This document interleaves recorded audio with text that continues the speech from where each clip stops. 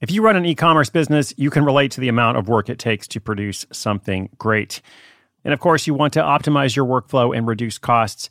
That's why I want to say a big thank you to our partner, ShipStation, and perhaps introduce you to them as well. If you're not familiar with ShipStation, they've been supporting Side Hustle School for years. They have helped so many of our listeners make things much easier, automate their shipping tasks, help them scale their business, and also, this is not a small thing, save thousands on shipping with industry-leading carrier discounts. ShipStation is the innovative tool that helps turn your shipping challenges into opportunities for growth. Go to ShipStation.com and use code HUSTLE to sign up for your free 60-day trial. 60 days free. ShipStation.com, code HUSTLE.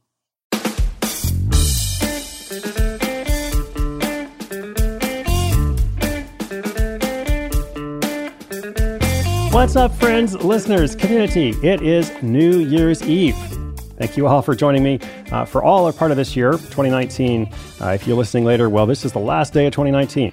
And I hope it has been a good year for you. I hope it was a good year for you. And just in case it wasn't, well, January 1, it all starts over. It's not just a year. In fact, this time it is a decade, which is like daylight savings time, except instead of moving our clocks forward or back an hour, we're changing decades. Wow, intense. Now, on the topic of New Year's resolutions, listen, I know it's kind of in vogue to write a blog post about how, you think New Year's resolutions are overrated and you're just going to fail if you resolve to do something, and here's a better way forward, et cetera. Well, I believe there's nothing wrong with a good resolution. If it doesn't work out, okay, but what if it did, right? So tomorrow I resolve to get on a plane and fly to London. That's my New Year's resolution. I should be able to see it through since it's happening really soon. I haven't got past that part yet, but presumably there will be more, because I've got a bunch of stuff I want to do in 2020, and I look forward to sharing it with you. All right, so speaking of sharing, in today's story, an anesthetist who's also a mom of 3 and a competitive bodybuilder has her protein cake and eats it too. She loved her workout routine, but the diet, not so much. After learning to make a healthy, protein-dense cake, she clears the bar to self-made success. This project is doing really, really well, but there's also been some lessons along the way, which ultimately is what it's all about. So, bodybuilder bakes heavyweight protein cakes. That story is coming right up.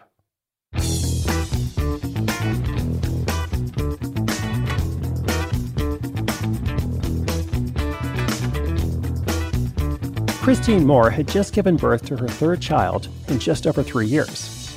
She was tired, and in her words, felt frumpy and lumpy. She wanted to take back control of her body and get ready for a bikini shoot.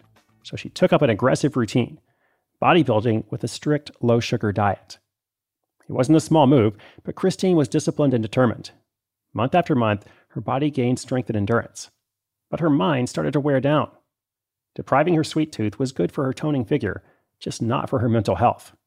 She would inevitably crave sweets to the point where she would chow down on a couple of donuts, then feel bad about it, and then work out extra hard to make up the difference.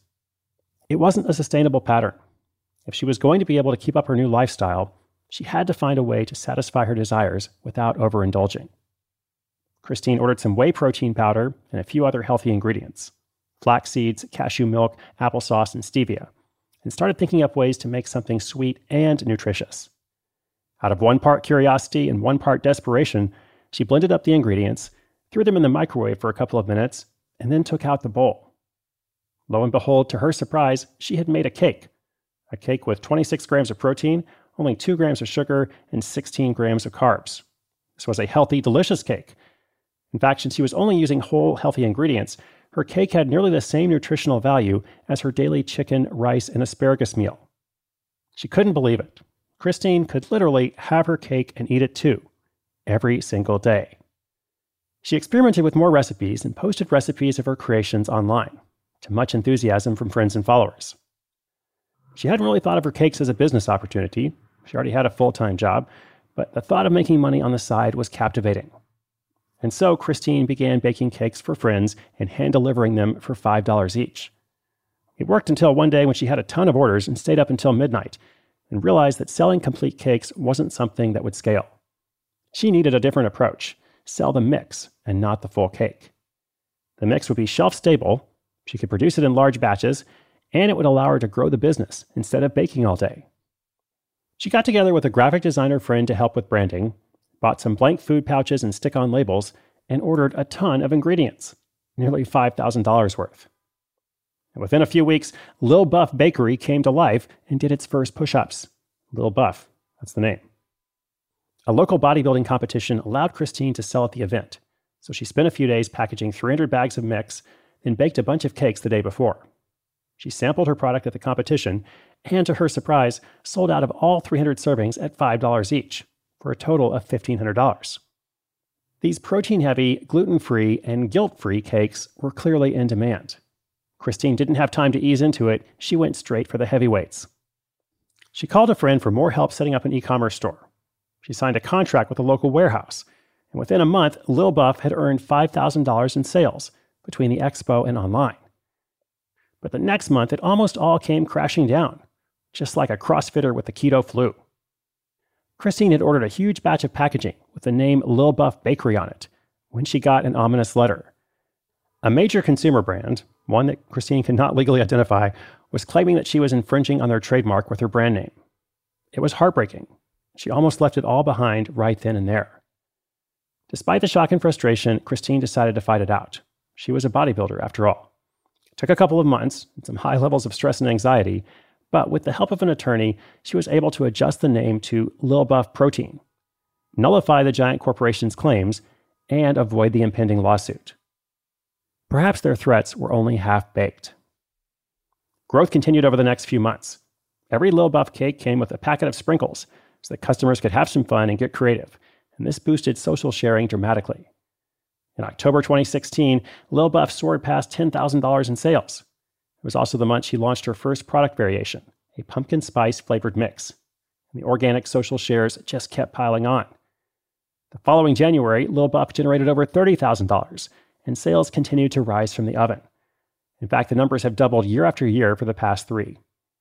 For the most part, her marketing has mainly been about stoking the fire of her most loyal fans.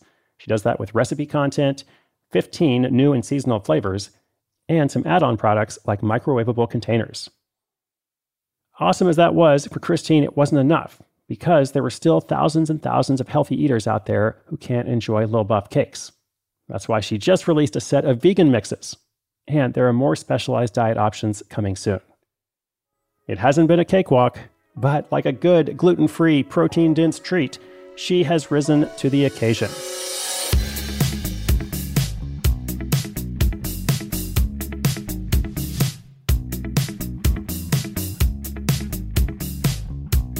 Are you pro-resolution or anti-resolution?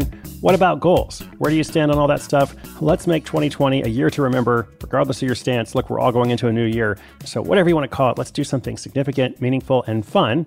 And while we're at it, let's have some cake, bodybuilder friendly or otherwise. I was taking a peek at Christine's Instagram, which is really fun. And she's also super honest and transparent with her customers, which I think is just such an underrated, attractive quality.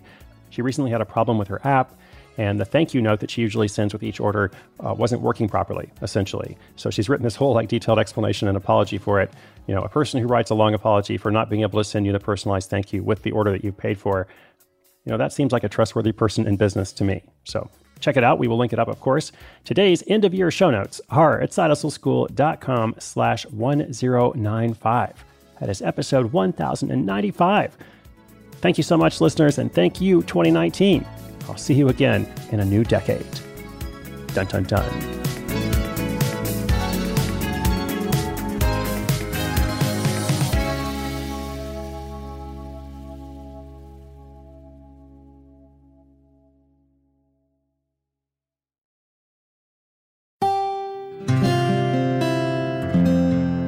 From the Onward Project.